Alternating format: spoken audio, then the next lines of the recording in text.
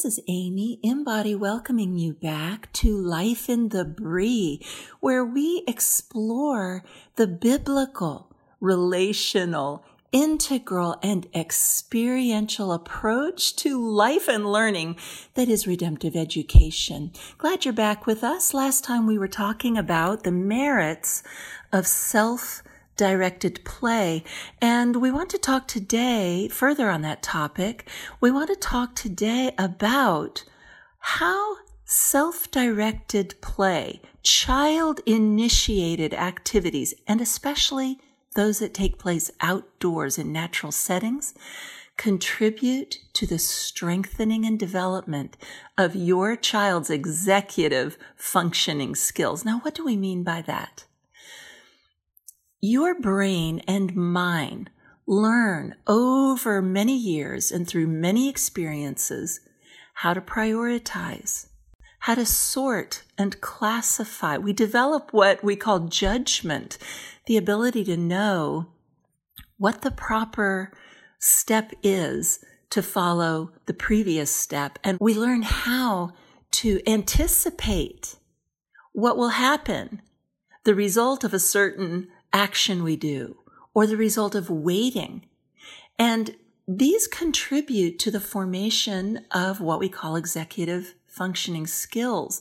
These are very important skills certainly for academic success, but they're also highly correlated with success relationally and success in career.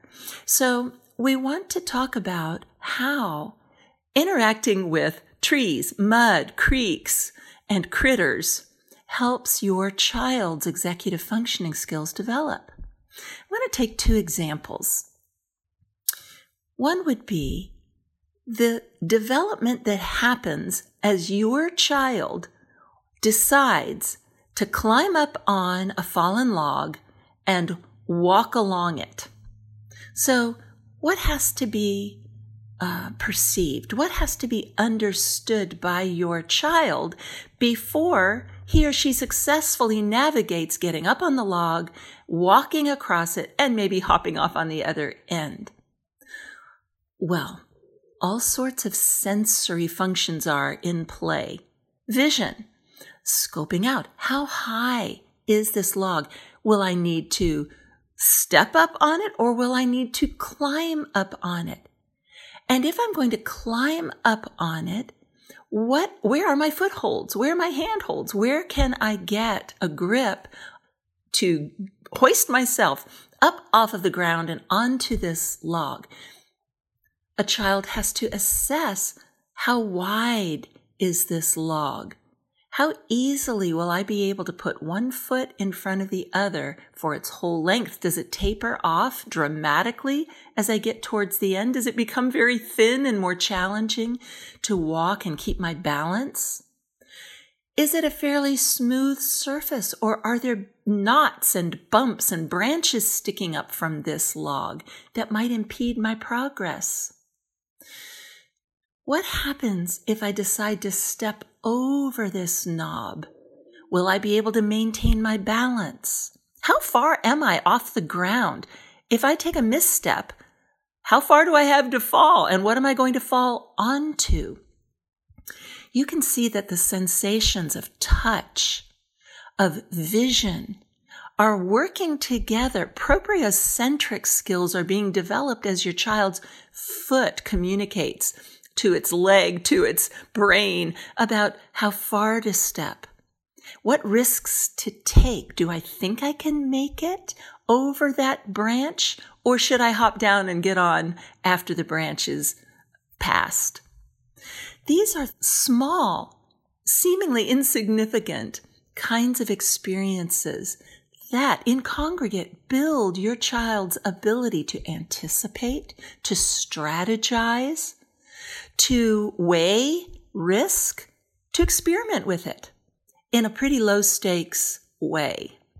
Let's take another example.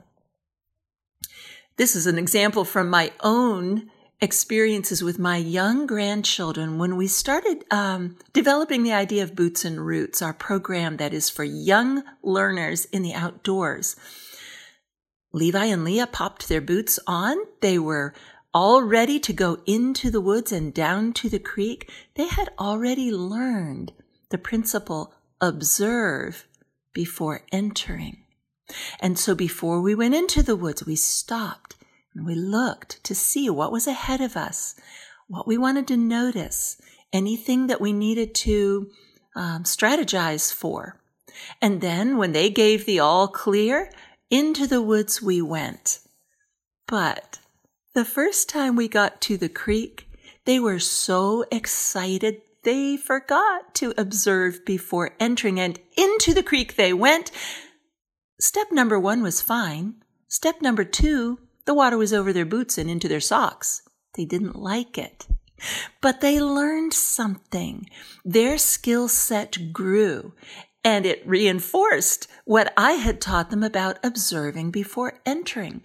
And it led to a whole exploration of how will we know if the creek is too deep for your boots?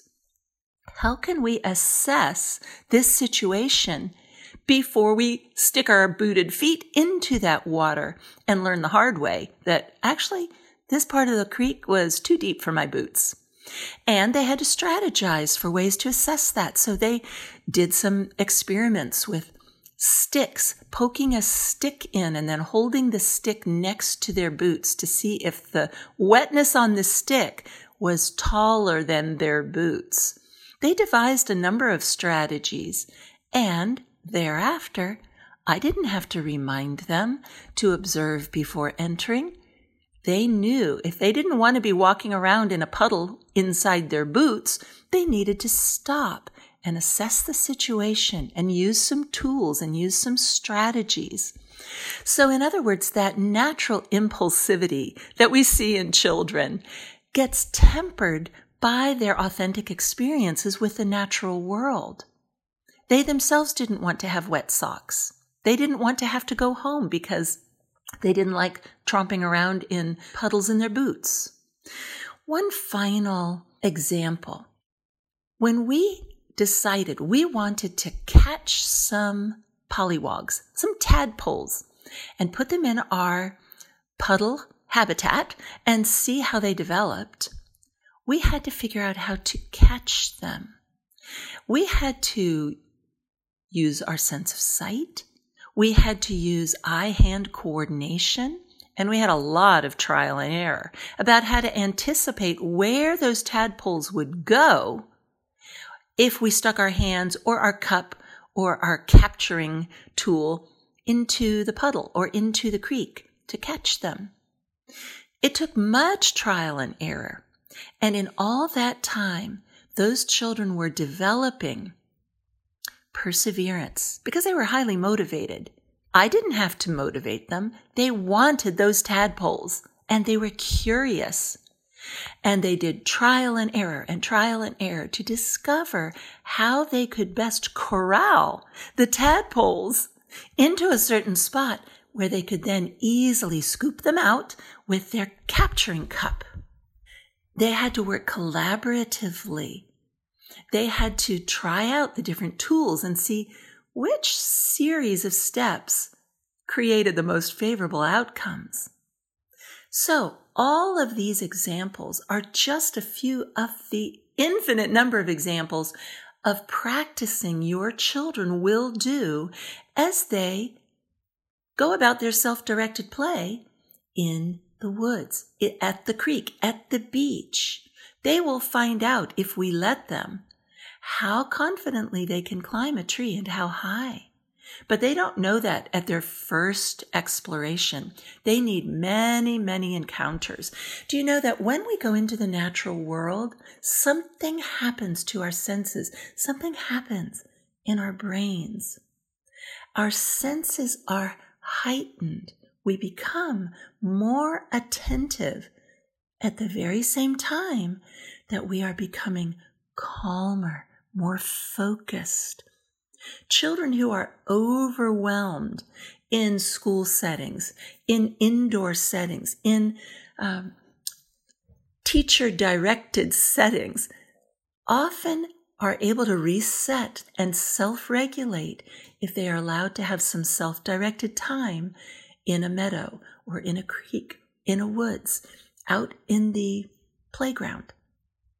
So something to consider is when you allow your children at home or at school to engage in extended self-directed play, you are actually doing one of the most effective ways of increasing their ability to develop their executive functioning that will translate into the ability to pay attention longer, the ability to plan steps and execute them, the ability to assess that strategy, that tool, and adjust for the future for more effectiveness. They will learn how to regulate their own actions to achieve the outcomes that are most motivating to them. They will understand more experientially how to plan with peers, with others, and to execute